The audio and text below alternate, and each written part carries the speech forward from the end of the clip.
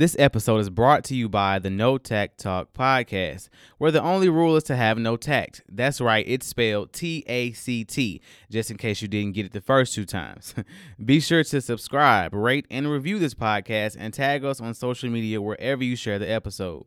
You can find all the socials and information on www.notacttalk.com. Now let's get to the show.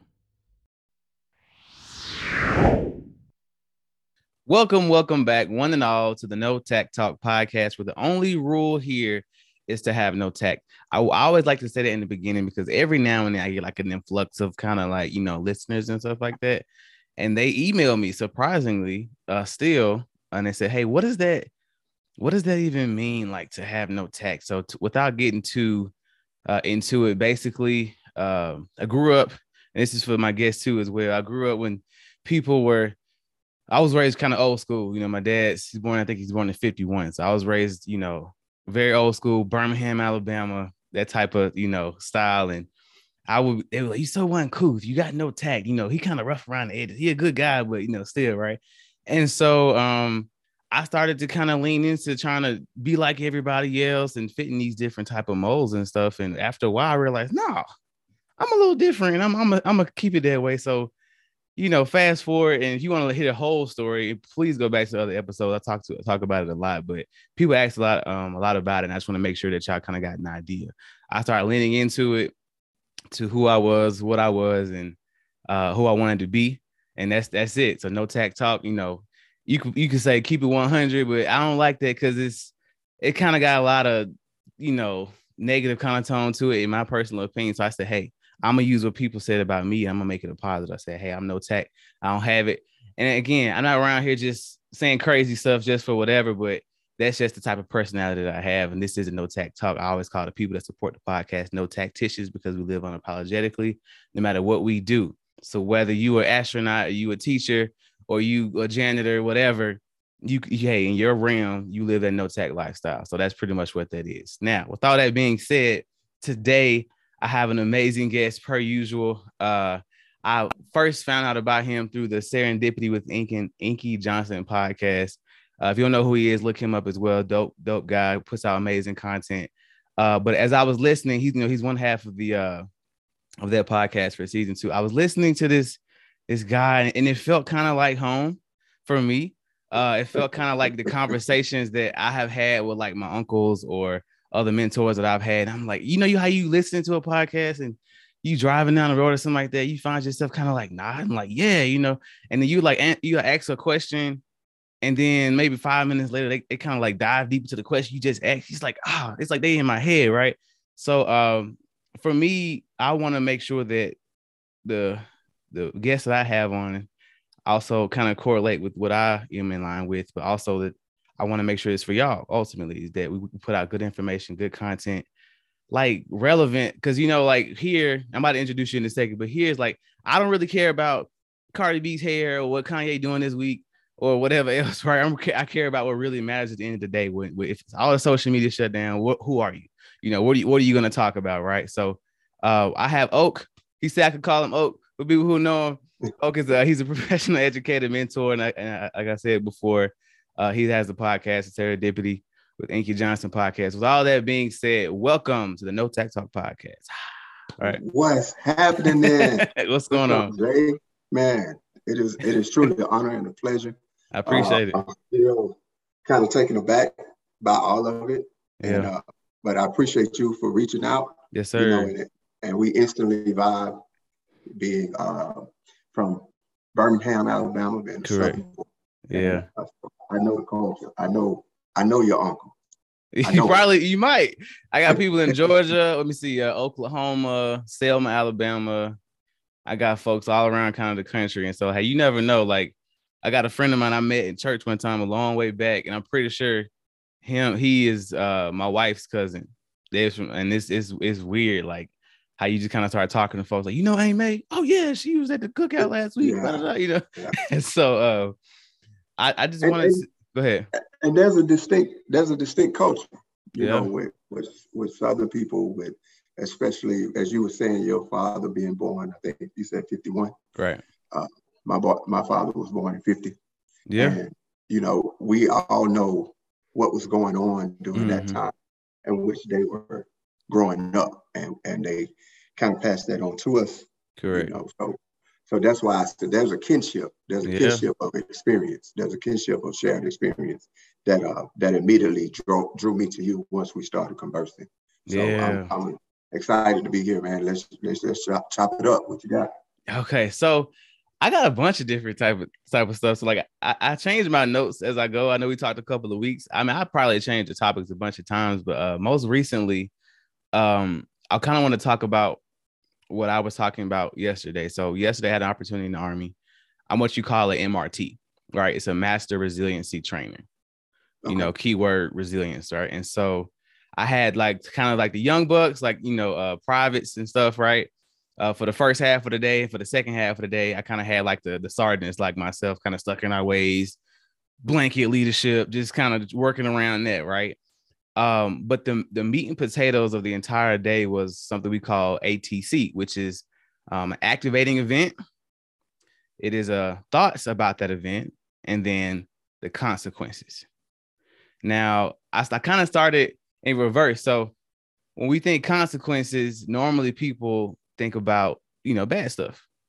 But what I wanted to impress upon them was like, hey, the consequences could be good or bad. An activating event could be a good thing or a bad thing, but it's all how we kind of respond to it. So I'm just kind of giving you some background before I kind of get into it. So I kind of gave an example. An activating event, had like a single soldier sitting right there. Hey, the girl texts you in the morning, good morning. Or hey, right, with the 3 Ys or whatever they were talking about, you could tell like she kind of feeling you. Activating event. The thoughts about the event, oh man, she feeling me. Okay, cool. I might have a chance. She texts me first, right? And then the consequences, you might go on a date or something like that. So that was like a light example. And then I used the same example. Okay, activating event. She texts you. You text her right back, and she don't respond, for like 6 hours. And so now we're in that thought. We're in that thoughts, right? So we're like, oh man, did I say something wrong? Did I say something crazy? The anxiety starts to kind of hit in. What I would call that is you have that space to create your narrative. Right.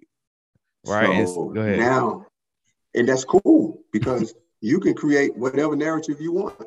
You can create the narrative of she got busy. You can create the narrative of she's not feeling me. You can create the narrative of she's trying to see how serious I am. Am I going to text again? Yeah. Is he going to chase me? Type deal. You know what I'm saying? So there are a plethora of narratives that you could create, yet you still have the power to create it. Absolutely. That's if you lean into just your own creativity and your own creation of the narrative, as opposed to trying to jump through the hoops and chase the ghost of trying to figure out what she means by not texting back. Yeah. In 6 hours, then you'll be like a dog chasing his tail. You'll be what I call chasing ghosts. Right. Create your narrative. Oh, okay, she got busy. No pressure. And just let it be that. And let it be that. And whatever you want it to be, yet you still created it though. Yep. And so we talked about a bunch of different scenarios, because the thoughts part is what really kind of, like you said, guides us and what's in the back of our head while we're doing whatever throughout the day. And then the consequences could be good or bad. Like you saying, hey, she was probably at work or her phone died or whatever else. And so 8 times out of 10, I still talk about it 2 times too. When it might be that. It might be that bad thing. We'll get to that here in a second, but 8 times I say out of 10, hey, it was probably just something else. So we're kind of in our own head. I wanted to get your thoughts on the entire thing, because what I said was anything can be ATC. Anything can be an activating event. I say, I mean, the doctrine we had when I was learning about it, you probably have maybe 300 to 500 activating events in a day. Yeah. Action, your thoughts about that action, and then what actually happened from the activating event. So what do you think about all of that? I agree. There are infinite amount of activating events. And then what draws your attention? What captures your attention? What captures your imagination? Right. Mm-hmm. So the activating event, and then which ones do you allow to enter into your thought process? Right. Yeah. So then after you have the activating events, what happens? What do you think about it? How do you feel about it? How do you process it? How do Mm-hmm. you create, again, that narrative of what is actually going on right here? Yeah. Because you can have an activated event and 10 people have 10 different responses Mm-hmm. to the same event. What is yours? You being able to own it, as Mm-hmm. opposed to allowing the activated event to drive the discourse, to drive your thoughts, to drive your feelings. Yeah. So now it's like you're following others. And your prime example, okay, the activating event was what happened at the Oscars, right? Yeah. Yeah, for And sure. then now everyone had their responses, Mm-hmm. many different responses. Now, what are the consequences? How does it play out? How does your thoughts to the activating event play out in your own life? How is your Mm-hmm. life made better? The conversations that you have, are you more in tune with social emotional discourse? Are you more into just the emotional aspect Yeah. of someone says something crazy about my wife, and this is how I'm going to respond? If somebody says something crazy about my loved one, this is how I'm going to Mm-hmm. respond. If I'm the one that was the recipient of someone else's aggression, how do I respond?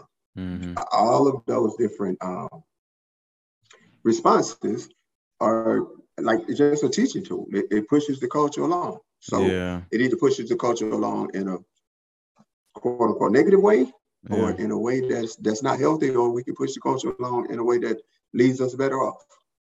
Yeah. So I feel it, that. it, it you just be you once you understand what actions, what external stimuli you allow into your thoughts, what are they? Then how do they Mm-hmm. make you feel? How do they make you act? And then what are the consequences of those thoughts? What are the consequences of those actions? All right. It gets real Sticky. streamlined. Yeah. Yeah, but and my thing is for real with everything Mm-hmm. is being in front of it, being in front of once the activating event happens, right? That's the part we can't control. Mm-hmm. Everything else after that, you pretty much can control it, even the consequence. You Okay. can control not necessarily what the consequence is, yet you can control how you feel about how you deal with the consequence if you're Yeah. in front of it. Long as, but if it's like if I react to something, I react to someone slapping me, right? In Yeah. such a way that it brings me momentary gratification, then the consequence pretty much is not going to be something that I'm going to feel good about 2 weeks That later. kind of got to already be in you though, right? Because you have a very small window to think about after somebody slap you. So it kind of you already have to be having a conversation and doing Yeah, what you got to do to yeah, keep that peace. yeah. Yes, it has to be in you, but Mm-hmm. it doesn't mean that you're born with Yeah. Oh it. Like yeah. you can work towards having a thought process of restraint.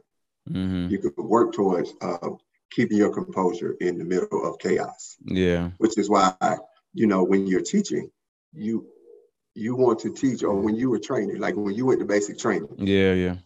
they basically did what? They created chaos Yeah. to see how you would respond. Absolutely. I don't know the particulars of it. That Yes, was I have enough chaos. You about right. to know that they created a chaotic environment, Yeah. and for you to create the habit, to you to build a habit of response Mm-hmm. in a chaotic environment. Now, of course, when we take it to the nth level, we're talking about Navy SEALs, and we're talking Yeah. about Army Rangers, and Correct. Yeah. Yeah. right. But it's still the same formula. Create the Mm-hmm. chaos in practice. I coach football. Create the chaos. Create difficulty. Put you in a difficult situation. We're going to Yeah. run, Yeah. run, run, run, run. Now it's you got 3 downs. You got 4 downs. Defense. You got fourth and goal. I mean, first Yeah. and goal from the 6-yard line. After we ran all of these sprints, after you did Mm-hmm. all of these push-ups, now can you stop the offense from scoring? Correct. Yeah. Maybe you can, maybe you can't. But what we did, we created a habit. We created a habit of thought. We Muscle created memory. a habit of mind. Yeah. And so And when we talked about with consequences, we broke it down and we said, okay, consequences are basically, obviously how you respond from the thoughts and everything that happened, right? It's emotions and then your reactions, right? And so it's be able to control. And this is good again, good or bad. I know it's a bad kind of. We look at consequences being bad, but you can have good consequences from, you know what I'm saying? So, okay, Mm-hmm. that's of course, that's easy. That's why we always talk about kind of like the bad part, because hey, good consequence. Okay, great, awesome. I don't need to control my emotions or understand how I'm gonna react. And so then we broke it down even further. Now we have the dynamic of a male and a female and how we react. And I said, and I say this all the time on the podcast, I said, I feel like men are way more emotional than females and women, however you want to call it. I do. You know, Yes. I always use the example of and one girl was like, yeah, she was in the back. It was so funny. I said, think about, we always hear like on social media, something like the guy, you know, he's holding stuff in, kind of passive aggressive. You know, we usually don't say much, right? And then after a while, he just flipped one day. And the girl's talking to her friend, like, girl, I don't know what happened to Jay. Like, he just up and started acting crazy one day. I don't even know.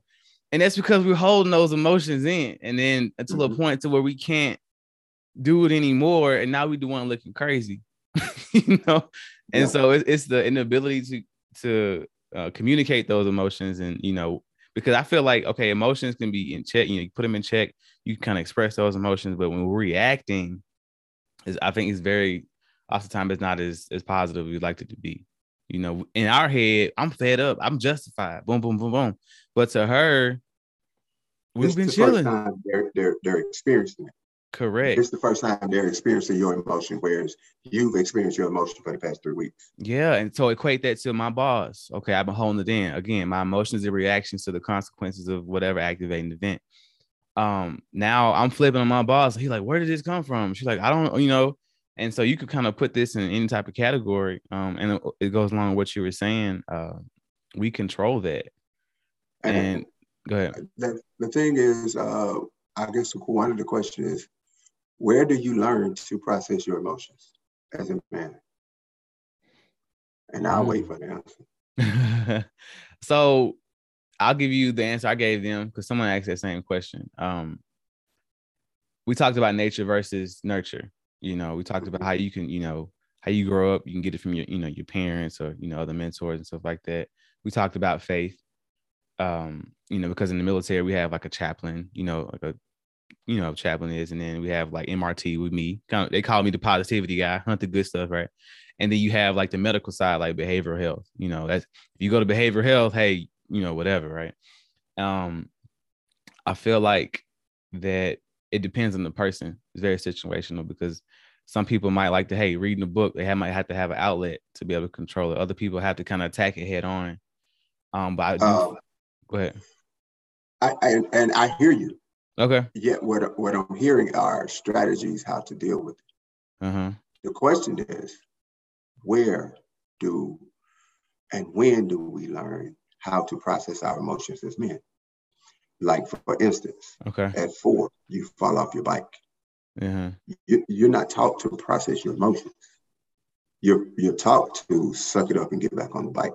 All right. You're not taught, and you're not given us space Okay, to I see talk you about at. Yeah. how did it feel to fail at riding the bike, and to the point to where how did it feel riding the bike and you failed at accomplishing your mission of riding the bike without falling? You fail. Okay, you scrape your knee. Some of that is the hurt of your knee. A lot of that, though, is the hurt of not being able to master riding this bike in this moment. Yeah. How do you feel about that? Meaning we don't teach young people to give them a space to process their emotions and process their thoughts, and then give them a space to articulate it, especially boys. Yeah. So now you get men who really all we have is to suppress until we can't suppress it any longer. Right. And it comes out in a very negative way, and it comes out in a very debilitating way. Because we don't have spaces. So the thing, I think, going forward, us being where we are in our lives and interacting with younger people, to give them the space to, a young Thundercat may fail a test. Yeah. Instead of me first going in on, did you study? Why didn't you, do your best and this, that, and other? The first question is, how you feel about failing? Talk Okay. to me, right? Yeah. Just, how does it feel to not meet your goal? Because what I'm trying to do is create a safe space for you to articulate yourself, Yeah. because that is what's going to ultimately lead to whatever traumatic experiences you have. That's going to ultimately lead to part of your healing. Yeah, absolutely. That's going to lead to you not bottling things up, and then all of a sudden it comes out and you just look like just the crazy guy. Okay, I like that. So I have okay, I got you. I'm on the same streamline now. I have I'll use myself as an example. Last church I was at in Austin, we had like these men's groups, and it was such rare air. I say that a lot when men are able to kind of be honest and open, you know. Mm-hmm. I mean, and so we were going around the time when Ahmaud Arbery was happening, when all these things were happening in the media with the police department, stuff like that, and it was way more than like that barbershop kind of feel. And Yeah. I saw people get healed. We talked about therapy. I talked about my dealings with like friendship, because I have like whew, I was telling myself like I take a friend serious. Like my dad taught me. I told him all the time. He taught me what a friend was too early. Like in high school, I could see the fakeness coming from a mile away. And I was like, no, you ain't really trying to be my friend for it, right? So I saw men. They said, hey, I've really needed this, and these are like guys in like their 50s, 40s. Like you said, we didn't really have a space. And so my generation, I'm 29. The world for me is kind of like, it's okay, go to therapy. We're just now like barely scraping the surface with that.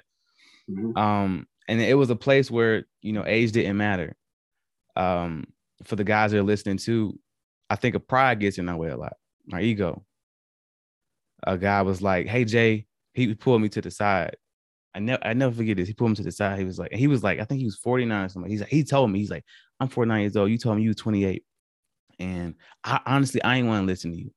He said this. He said you ain't been through enough life yet to understand, where I come from, this, that, and the third. But he said what you said kind of changed me, right? And then I told somebody else like the next day, like, hey, I didn't like this guy, the guy that was leading it, the whole thing. And I had to be honest with him and tell him, I had to put myself aside. I'm like, hey, came to him correct, of course. You ain't acting crazy. But hey, I don't like this, that, and the third about you. Let's talk about it. Mm-hmm. Instead of just harboring it in. And so it was all different situations like that. But I think that we can get to that space a little bit easier. We let ourselves go. We let Jay go, right? Oak go, because we get in our own way. Yeah. Having mediums like the football team or, the barbershop or these meetings or stuff, it kind of helps you get into that mode, but you got to do the work. You can listen to every motivational speaker every single day of your life, but until you're ready to do the work, or, like you said, getting up at 6 a.m., having that time before the world wake up or whatever, then you'll never be able to get to it. And there's a couple of things that you said, like the elder who said they didn't want to listen to you. Yeah. And then you having to decipher between the leader and how you felt about it, right? We adopt the mantra of the message is the message. All right. The message from the devil can be just as transformative as the message from the angel. If you're into the message. Correct. Because it regardless of where it comes from, because it came to you, it must be divine. Unless you don't see yourself as divinity. Okay. It's how you see yourself. If you start with, I am divine, so thus whatever message comes to me, regardless of the vehicle from which it comes, it must be a divine message, because I am of divinity. Now it's up to me and my processing and my discernment to make it work for me. But that's I'm not going to get caught up in where the message comes from. Like I learned this is my 6th year at a school, K-8 school, right? Yeah. I've always been in a middle school or a high school. I never been in a school with elementary students. And these babies have taught me so much about life. Like, it sometimes brings tears to me because the purity of who they are, the sincerity of who they are, the honesty of their words. Yeah. Right. It's not clouded by jaded experiences that they've had. So how I have to look at that is, it's not necessarily this 6-year-old and them wanting to give me a hug, or them wanting to say, I like your shoes, or good morning, Mr. Mitchell. It is the spirit by which they're speaking to me. And that spirit, though, is coming from the universe. It's coming from a place of divinity. Yeah. Or they may be saying, they may say something crazy, or I may think it's crazy, but they may offer me a correction. Okay, that's divinity too. Right? So I just don't want us to get caught up in the notion that it has to be, the message has to come in a prepackaged that we like. You may like the package, you may like how it's wrapped up, but then when you open it up, it may be a bomb. Yeah. And blow your whole world up. Correct. Man, that's right. Good. But it can be a paper sack and be a pork chop sandwich that you just been waiting for. Yeah. I had one of them in a while. We had grilled pork chops the other day, but question about that though. Right, so did you grow up with South's Meat? You know what that is? Yeah, I know, man. Okay, I was making sure. South's Meat. I was talking to my friend the other day. He was like, "You still eat that?" I said, "Yeah." I said, "We do connecting sauce, South's Meat, Spam." I got to connect sauce them on. My brother, he's in Maryland right now. He orders it online. He still wants to get it up there. We ain't finished getting it. I can film them on. Yeah. We had a neighbor who used to give us deer meat all the time. Yep. Anyway, that's besides the point. We had I was going through a lot of your content, and one thing that stuck out to me was the difference between fear and being scared. I think it was one of the videos in the morning. I thought that was really it kind of tied into those activating events, because when we get in our thoughts, it's like, okay, putting a name to it. Like, am I afraid? Like, am I fearing something? Like, am I crippled by this, or am I just scared? Right. So can you kind of dive into? Go ahead. Being scared, it should propel you, right? It should propel you. I'm scared to do this, and that's why I'm going to do it. I'm going to overcome this anxiety that I have, this blockage, right? Fear is the absence of love. So if I'm fearful of something, then it's going to paralyze me. I'm not going to move. Like, sometimes, people are not necessarily afraid to step out on faith. They're fearful of stepping out on faith because they understand there's a belief that if I step out on faith, then it's not going to result in the thing that I want. It's not going to result into the outcome that I'm looking for, right? So if all of it is just a bowl of soup of oxymoronic events. Because if you're saying you're stepping out on faith, then what comes after faith? Hope, faith, then what? Love. Yeah. So you can't have hope, faith, fear.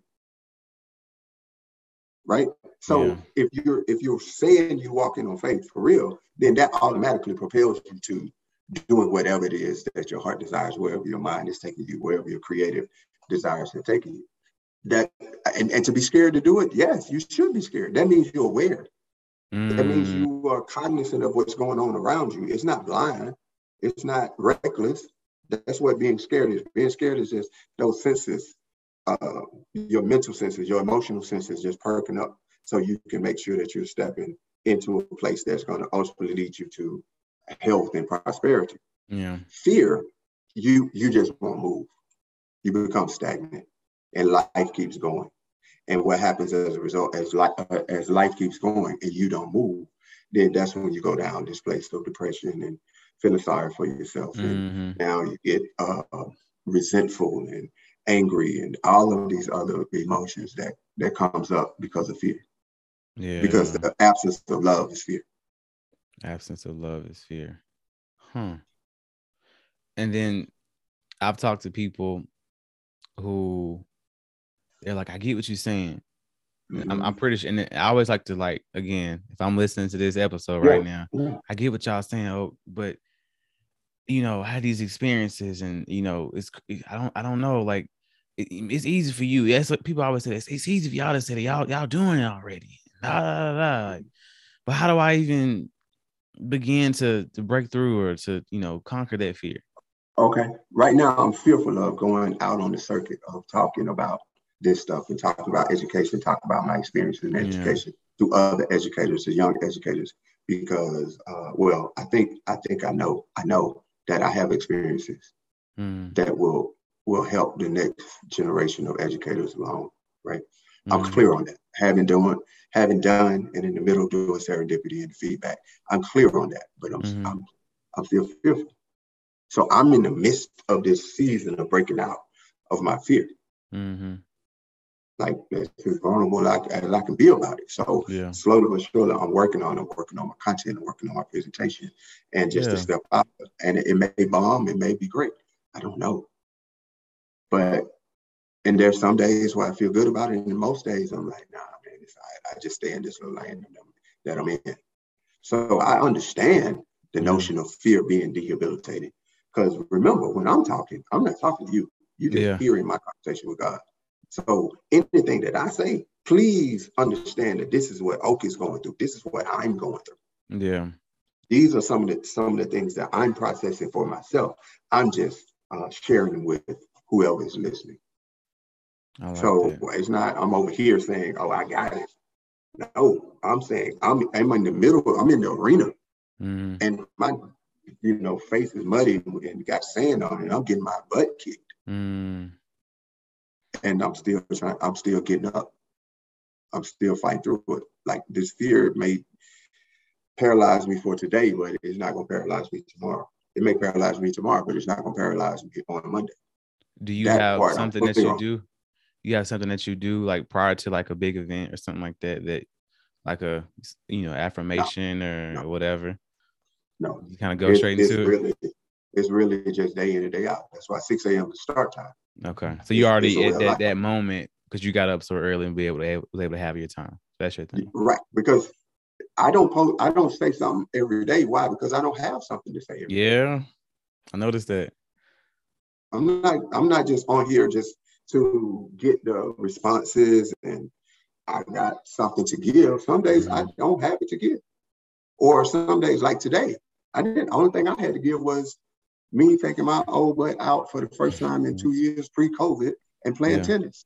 Yeah. That was my 6 a.m. was the start time. That was me stepping out and I was nervous as heck because I didn't know how my body would respond. So that was me walking through my process.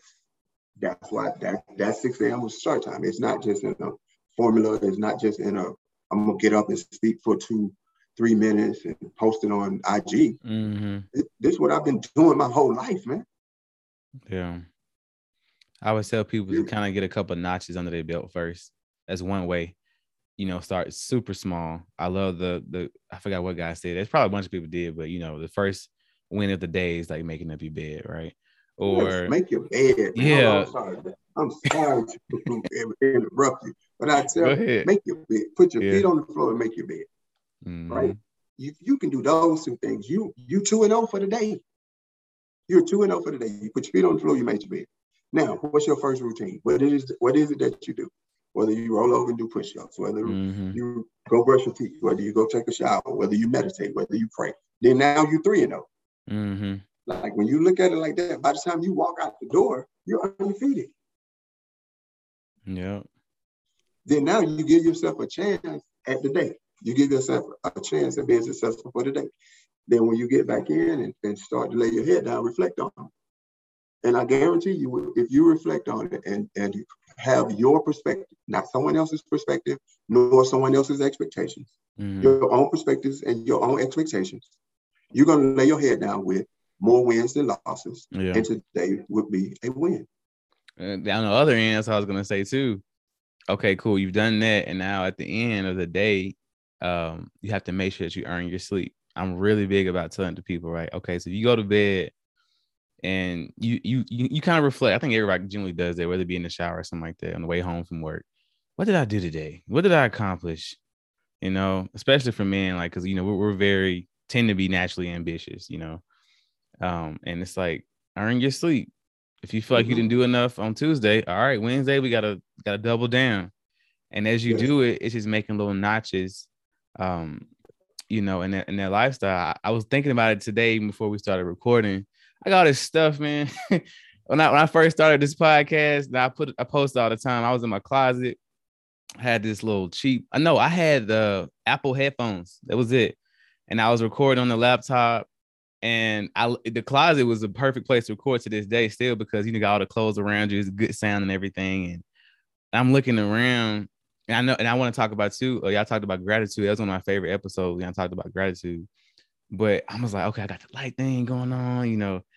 I got my little mixer and my notes over here, this, that, and the third. But ultimately, I was able to be like, man, like, no, aside from all the stuff, I was listening to him like 2 years ago, who Jay was 2 years ago, versus how now I was like, man, I've kind of grown a little bit, you know, like the way I talk, like, you know, my cadence when I speak kind of thing is a little bit better. And so like that made me feel better than all the other things that I've done. And so when I'm having that gratitude for the things like the growth, because hopefully we're growing a little bit, even if it's by, you know, millimeters a day, you can look back and say, hey, well, I have grown a little bit. So maybe I can kind of double down that again, you know, have the moment I was able to see where I was, and this is where I'm at now. Use that, let that fuel me, and now I can keep going. So it's when people take inventory of the stuff that they've done, I think it kind of helps along with that fear as well. Yes, and the aspect of taking inventory of your own growth is you making sure that you're using your own metric. Yeah. Don't be comparing yourself to other people. Yeah. And sometimes not even comparing yourself to yourself. Because yesterday I was able to do 10 things. Okay. Right. Yesterday, let's say yesterday was Friday. I was able to do 10 things because I got a great amount of sleep and rest and peace on Thursday night. Well, Friday, although I got a lot of things accomplished, my spirit wasn't right. My mind wasn't right. Sorry, that's my dog. My emotional stuff wasn't right. And so I didn't get as much sleep as I wanted to on Friday night. So if I compare what I did Friday to what I did Saturday, Friday would be way more. Yet I didn't get the sleep on Friday night to go into Saturday as I got Thursday night to go into Friday. So I can't compare what I did Friday to Saturday. So it's always relational. It's always just understanding it and changing your perspective every day, shifting your perspective every day, right? Now, if you go to bed and you're not at peace with it, and you're like, you know what? I just decided to be less than my best. Yeah. Okay. Then now my perspective, my mindset, which is the most important thing here, just shifted. I'm going to give my best. It may not result in what I did yesterday, but I gave my best. That's good. The process over the product. So I earned my sleep because I gave my best. I didn't earn my sleep because I did more yesterday than I did today, or I did more today than I did yesterday. Quality over quantity. Because I gave it what I had, and I gave some of what I didn't have. Although it may not result in, I didn't do as much on Saturday as I did on Friday. Yeah. Because now, remember, expectations, whether they're yours or someone else's, you have to release them. You're not trying to live up to your expectations or anyone else's. Your own expectations, which you said for yourself. Let them go too. Let your own expectations go too. Because your own expectations are rooted in your experiences. Okay, yeah. You see what I'm saying? I do. Like your expectations are rooted in what someone else has told you, what society has told you. Like they're still coming from a place of maybe, possibly, of a lack of divinity. So divinity has no expectations. This is just my thought. This is just Oak speak. Yeah, for real. Divinity has no expectations. We put expectations on ourselves, and we allow others to put expectations on us. And that is the root of your shortcoming. That is the root of your lack of peace, lack of happiness, lack of momentness, lack of being where your feet are. Be where your feet are. That simply means let everything go, and whatever is happening right now, like right now, I'm right here. Right. I'm listening to what you're saying. I'm listening to what I'm saying. I'm processing this conversation Mm-hmm. and I'm moving forward. So I can literally say, in this moment, I am where my feet are. I can't say that all the time, right? But right now, I am where my feet are. Cool. So, you know what? That's a great transition. I like it. Where did the wisdom of oak come from? Right? Oh man, Like, I think I said it this week. I know it's a big like question. You got, I don't know what, different points you want to touch on in your life, but I always think about that when I listen to like a speaker, like, man, because you see people that read stuff like, you used to go places and listen to folks, like you can tell they took the time out to study. But if there's a point when they step away from the podium and you could tell like that's kind of them, right? Mm-hmm. And so what kind of shaped you to get to where you are today? No particular time frame, but it's simple. It's simple for me. My grandmother, okay, my dad's mom, mm-hmm. and my dad. They always spoke in sort of parables, analogies. Like my dad would always say, use your head for something outside the head, right? Yeah. I like it. Right? Or he say, when I get you, I'm going to get you for old and new. Or when life gets you, it's going to get you for old and new. So you sitting there like, what the hell is this man talking about? And so if you got to either dismiss it or you got to try to pick up what he's putting down. And that process of picking it up. So then that's how I speak. Like I wouldn't be I don't think, this great speaker for 45 minutes to an hour. Like I feel like if I haven't driven home my point in about 8 minutes, I'm just talking. Because it's gonna be boom, boom, boom. When you wake up in the morning, put your feet on the floor. Mm-hmm. When you wake up in the morning, be available. When you wake up in the morning, make your bed. Right? Yeah. Those three things now or 6 a.m. was the start time. It doesn't matter what the start time is. Just have a start time. Mm-hmm. Have your own set. A start time. Yeah. Right? Own your start time. Own it. So, my grandma would say things like share and share alike.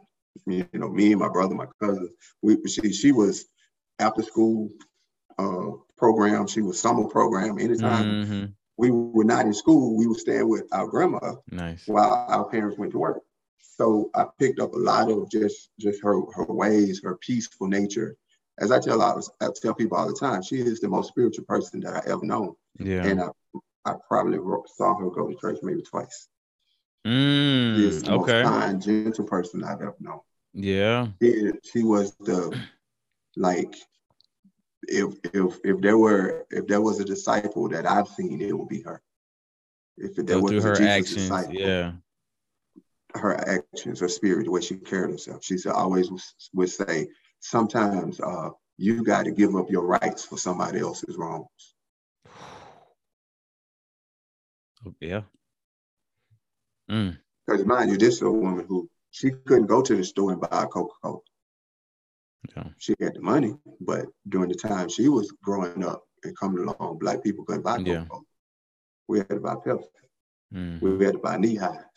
We had to buy what's the other one? RC Cola. Yeah. I know your folks know about that. Yeah, I remember having. I can see it right now. My dad, he had the 12 packs of the RCs in the bar. Right? Why you think your dad didn't bring home Coca-Cola, man? That's crazy, huh? Because he grew up in a culture where Black people couldn't buy Coca-Cola. That's the culture that I come from. So the things they instilled in me, I come from a culture from working from can't see to can't see. Like we don't know what are you talking about working from can't see to can't see? Because the sun is down when you go out in the field, and the sun is down when you come home. Yeah. So that's where these things that they're mine, but that culture, that infrastructure, that's where it comes from.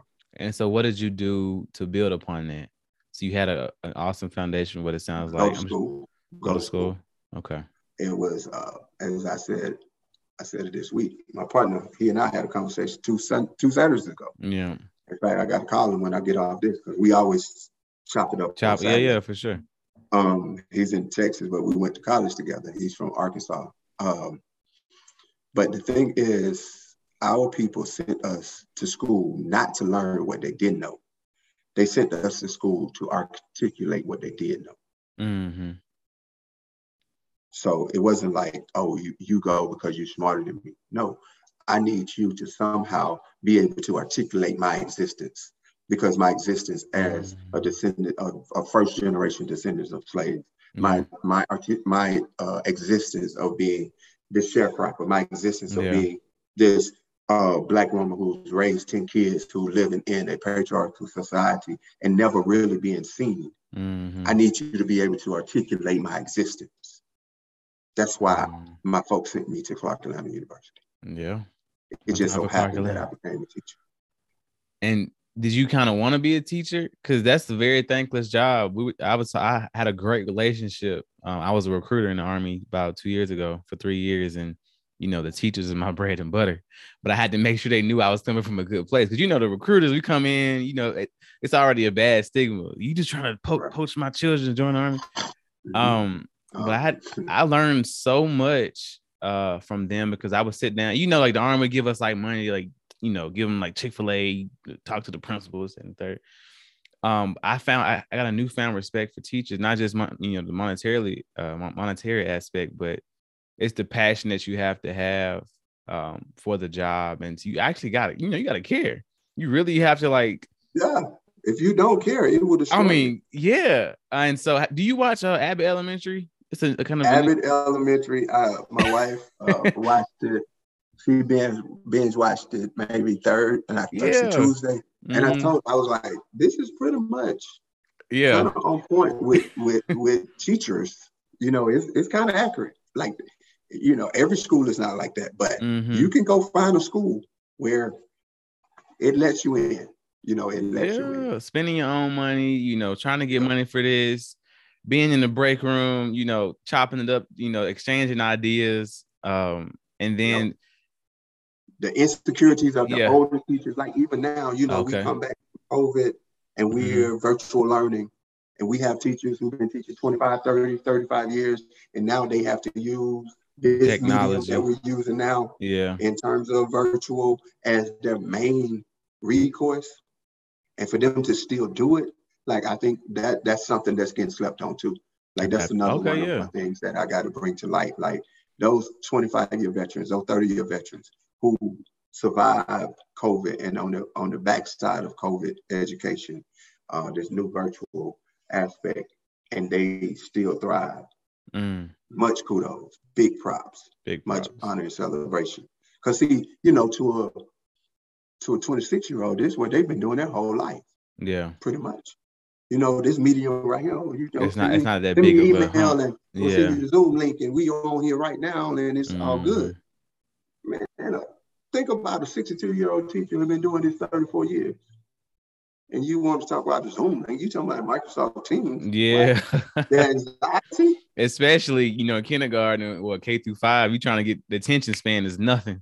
Right. You're trying to keep them engaged. Man. Yeah. I feel it. For them to be able to get on the, sort of on the backside of it and still be successful and still be impactful. Hey, I can't express enough my gratitude to them. Me too. And I definitely wanted to, I want to give you yours too, your flowers as well. I love the little podcast. It's called Drink Champs. They always giving people their flowers today. Yeah. And so I think that's so important. And so I kind of get a little of that. And people was like, I remember being in this event one time. Thank you for your service. I said, no. I said, thank you, because she was a teacher. I said, this is, we good over here. Like, I couldn't do that. I couldn't deal with Johnny attitude every day and couldn't do nothing. You know what I'm saying? Because we could yell and scream in the Army, but you still got to keep your self-center. You got to take it on the cheek and get mad about it later. So definitely kudos to you. Man, it was in the 7th, 8th, 9th grade. I wanted to be a computer scientist. I wanted to deal with computers and write programs and this, that, and other. I felt like, but it was because, I was good in math. I didn't know any other avenues to go through. And then when I got to geometry, Mr. Mathis geometry class, and the light clicked, like, it makes sense. Life is about angles and proofs and you being able to showing your work. Show your work, write your narrative, and make it sense, being logical. Oh, okay, that's me naturally. Like, even when I was in 5th and 6th grade, I would spend summers, go to sleep reading Socrates out of the encyclopedia, Aristotle, like philosophy. Not knowing why. It was just as I was perusing through, those are things that captured my attention. And so Mr. Mathis, and then I had a football coach, Ronald Graham, the late great Ronald Graham, who took me under his wing, or I just made him take me under his wing because where he went, right? He was the first cat that, where I grew up, it was rural. It's, you know, I wouldn't say poor. I can't say I was poor. I wasn't poor because I ate every day. I had a plethora of food. I got everything that I needed and some of the things that I wanted. And the only reason I didn't get everything I wanted because my dad was trying to teach me a lesson. But he had worked and sacrificed enough to where I could have really had anything I wanted. So I'm not tripping on that. Yet my great granddaddy owned more than 100 acres of land and had cows and horses and farms. So I never went without. So I'm not going to tell that story of, oh, I was poor and I came up from nothing. No, I was privileged. I was blessed. I'm not ashamed of that. The only thing probably, if you say I'm coming from behind, was I came from the rural South. So I don't know about New York and Chicago and Los Angeles and Houston and all these other places, but the lessons that I got, that's why I use those phrases and use those sayings, because I want to always honor where I come from, because I'm glad of it. Yet saying all that to say, those men and the impact they had on my life and how they made me feel, I want to make other young people feel that way. So that was the spark, that was the seed of wanting to teach back in 15. That's dope. Yeah. Oh, cool. That's amazing. Again, applause. So as we transition, I don't want to take too much of your day. We're getting towards the end of the podcast, right? This is my personal favorite. Random question of the day. It's not really random today because I had people email me and say, hey, bring back the superpower question. We love it. We love it. We love it. So because I explain it, I'll do it towards the end. So if you could have any superpower, what would it be? And then how would you use it to make money? Anything in the world, any superhero, and if you kind of describe it, I'll help you get there. As you could tell in the background, people, I love all things comics and stuff like that.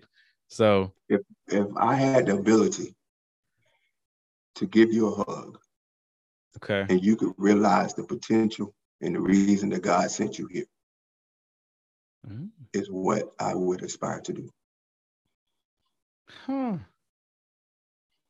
And you would get your fulfillment from that. I'm not saying there's nothing wrong with that. That would do it for you. Whatever money comes from it, so be it. But yet I'm rich. I'm wealthy. I'm in heaven. You charge per hug. How much would you charge per hug? To get that's the expensive hug. You have a lot of CEOs that you're doing. I would charge that you could only manifest this power if you give it to someone else. I say in about 6 months, you have the world be a better place. Hopefully. And so say it one more time. You give them the hug and then they're able to do what? They're able to manifest the reason why God sent them here. Oh, so purpose.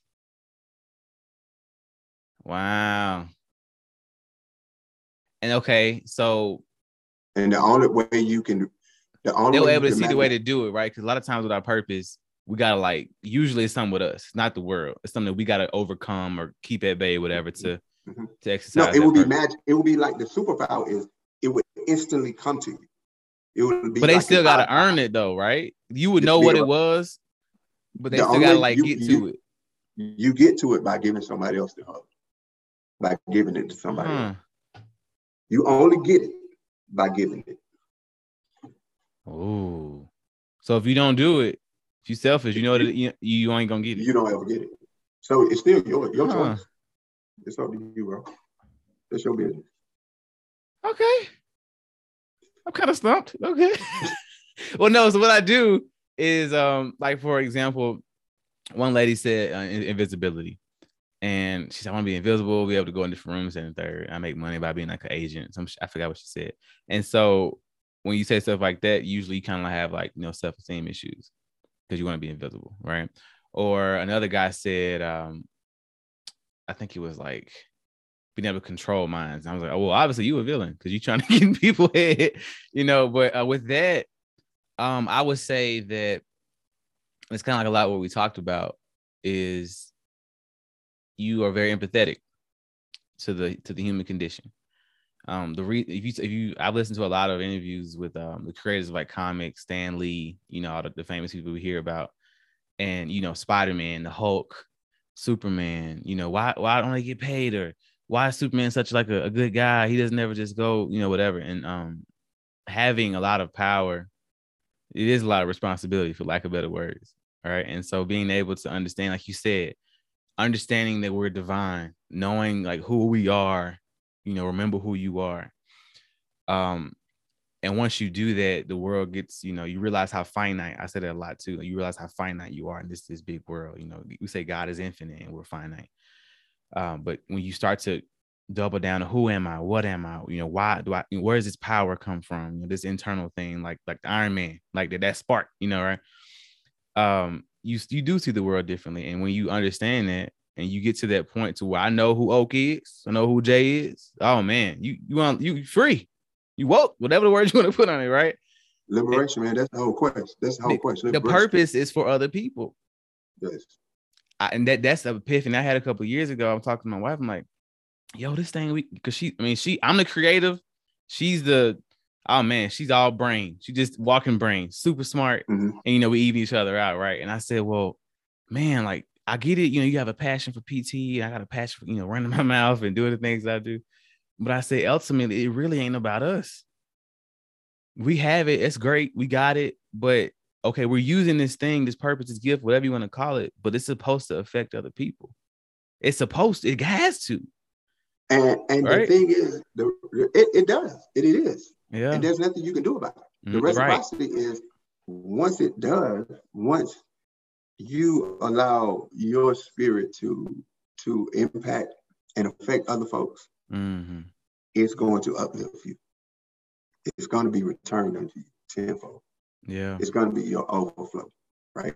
It's like Denzel said, and I'm selfish. I'm probably selfish cat, Mm-hmm. I'm selfish about helping people because it feeds me. That's why the number one quote, the number one thought that I have is everything is a you issue.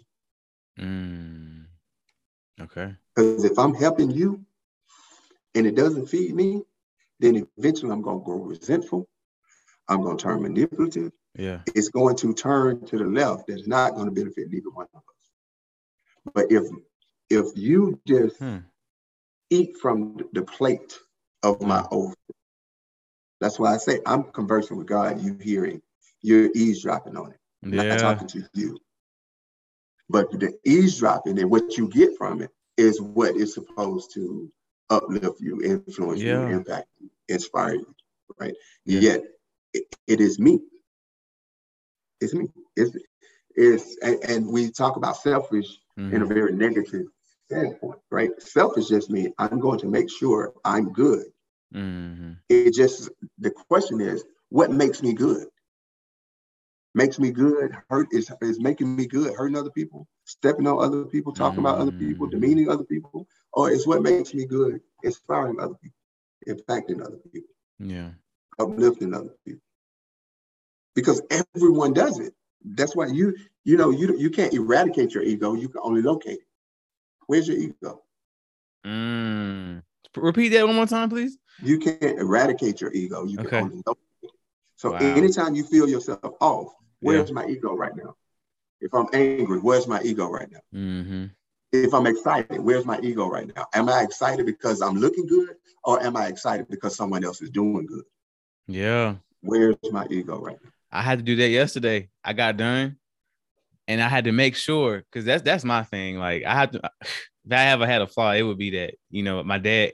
I remember when I was a kid. I forgot what I was so excited about something, and I got in trouble. He was watching Law and Order. I'll never forget it. He said, "Go get the Bible." I was like, what? He said, "Go to Proverbs." He said, "Find tell me how many times pride, they talk about pride, you know, in Proverbs. So I was like, it's like, but I got it after like an hour. I'm telling you, I'm a hard learner. I have to get it. I'm blunt force trauma, as we say in the army. I have to really get it. And so yesterday, I'm me knowing that about myself. I'm like, why am I felt good. I was nervous, you know, but like you said, I kind of used it, you know, and after a while, you know, I was able to kind of get in my groove. But I talked to my wife. I said, no, I really felt good because I felt that people were feeling me. Mm-hmm. And then people came up a little after and actually asked questions. I was like, whoa, like something that little old me said made a difference. And so thankfully it was for that. I feel like I've grown a little bit, you know, but I still do self checks even in those high moments just to make sure that it's coming from a genuine place. And I talk about this all the time. I was watching the show National Geographic, and it was talking about this guy living in the woods, like off the land. He had like Wi-Fi and stuff, but like he was like, "Hey, I'm at peace," and it was like joy, you know. Not just happy I got all this stuff, but he'd wake up, go fishing, you know, chop some wood. He building like he sold bookcases or something like that. But he was like in his moment, in his groove, and he was like, "Hey, I don't need all this stuff." I was like, "I'm not saying you need all this stuff, but you could get you can buy a nice little car or something." He's like, "No, man, I'm good with my F-150. I got this." And he said, I'm not just content. He said, but I genuinely have joy. He said, I'm excited. I'm elated every morning. I wake up excited to do the next thing the next day. And I have been chasing that's the high that I chase is that joy, is something that you can't put a price tag on, something you can't buy. It's just the life that you decide to live, and that you're happy and you're good with it. And if all the other extra stuff comes with it, great. So weird. And so for me, I listen to these, you know, famous people and stuff, and it ain't about the money and this and the third. And I used to say, well, it's easy to say that when you already, you know, you up there, right? It's easy to say it ain't about the money. It's cool, but and it don't get me wrong. When you have I guess quote unquote financial freedom or whatever, you're able to do different things to make a change. But ultimately, God's gonna bless, or whoever, the universe is gonna reward whatever you believe in, those actions, because it's sincere and it's coming from a good place. And you know, we see people on social media all the time. They'll have the worst camera, the worst environment, not the most aesthetically pleasing, and they just doing their thing. It's a guy on TikTok I watch all the time. He just playing with his yo-yo, and he's so passionate about it. He got all these little tricks, and he's selling yo-yos and stuff online. He don't care what people think, and people talking in the comments. He was like, "Yeah," he's just kind of going in. I said, I need that. And so as I'm still growing and learning, like, you know, this right here, I'm in my space. I'm good, and so I'm always chasing those moments. And that's another reason as we close, I was wanting to have you on here, is because I noticed the passion, the drive that you have. And I know that it does come from a sincere place, and we need more people like you doing what you do. Not just for, like you said, I don't post every day just to say, hey, I'm feeding the beast. I'm doing it when I have something to say. So you get it when you get it, you know? And so I think if more people kind of took that mindset, then we'll be in a better place for real. Appreciate you, boss. I appreciate what you're doing, man. Yes, sir. Yeah, I can tell you in your space, you in your element, stay in it. And I'm saying stay in your element. Yeah. You don't have to stay in this. Oh, yeah. This right here. You don't have to stay in this. Stay in your element. Because as you grow and, you know, when you're 39, your element may be something else. But stay in, you know. The last segment, and we was going to touch on this a little bit and we'll be done. It's the scripture. No matter what we talk about, whether it's toothpicks or refrigerators or motivation, right? I want to make sure people get some word, whether you believe in God or not. Hey, you can cut it off. It's on you. It's Psalms 118:6. And it's a super dope scripture. Thought on it, chewed on it. And it says, "The Lord is with me. I will not be afraid. What can mere mortals do to me?" Whew. And so that particular translation, because the other one says like people, you know, individuals, but the new international version, I always recommend people, hey, you get a scripture, like, you know, research it for yourself, right? Don't trust the person that's giving it to you. Hey, do your own research, right? What can mere mortals do to me? And if that don't coincide with what we're talking about, you know, because when you know who you are, when you know God, you know, I always say, hey, God is at that 45 on your hip. You walk a little bit differently when you got that 45 on your hip, rather when you don't, right? You know, not too much people can tell you, you know. And so when you know you have that power, what you talking about, that divinity, that who am I, right? I read a lot of books from actually Elijah Muhammad and other it's a dude named 19 Keys. He talks about knowing who I am, divine masculinity, right? And he said, I know who I am, and I can't. This is who I am, so I equate that with God for me too. Hey, when Lord's with me, I will not be afraid, because what y'all got on me, right? Mere mortal. Read it again. Read it again. Read it one more time. The Lord is with me. I will not be afraid. What can mere mortals do to me? So I want us to understand that as a possibility. Mm-hmm. Who are mere mortals?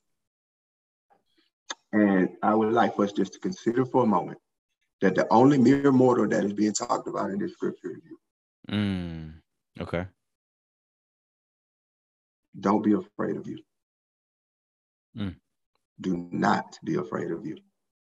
Because you got to remember the nurture aspect. You've been shaped by this world. Yeah. You're of this world. But if you're in this world, then that's when you have fear. You're of this world. Make sure you're of this world. Not getting caught up in it. Not getting caught up in it. So the only fear you have is to fear yourself. You are the mere mortal that you should not fear. Okay. And see, as we had the crowd, they'd be snapping. You wouldn't even clap. That was good. I'm gonna give you a props, man. No, I get it. It's me versus me. Yeah. At the end of the day, because I think when people first hear that, they feel like it's me against the world. Mm-hmm. Right? Nah. Because the world gonna win every time. Because you are part of the world. You're in the world. But when you make it a me against me, you're going to win every time. Because you have divinity. There you go. I mean, for real. So when I hear that, I hear it from the standpoint of, I shall not fear myself. We just talked about it. What am I fighting now? I'm fighting to see whether I should go and talk to other educators and stand on stage and offer my experiences, and that I'm fearing myself. That's the only fear. Whatever it is that you're battling, whatever it is that you're going through, whatever it is that you got doubt about right now, it is you that you're fearing. It's not other people. You're fearing how you're going to feel if you are rejected by other people. That's what you fear. You don't fear the rejection. Dang, that's deep. You might not give yourself the props, but I will. Even I remember, I think when you first came on, he kind of telling everybody about you and stuff, and you super humble, and I really appreciate that. That's why it's up to us to give you your flowers too, because no matter how humble or to a place we get, I do think that from the people that matter, you want every now and then you just kind of feel it. You enjoy to move forward, but it's wind beneath my wings. Now, don't get me wrong. It's like, that's good. It's serving its purpose. Okay, man. Thank you. You are the more than you fear, man. That's it. Well, hey, we didn't go too long. I know we could go probably another hour. I really hope y'all enjoyed the conversation with my newfound friend Oak. This is No Tact Talk podcast, with the only rule is to have no tact. This is always a reminder to live life on purpose and always live with a little no tact in your life. See you next time. Peace.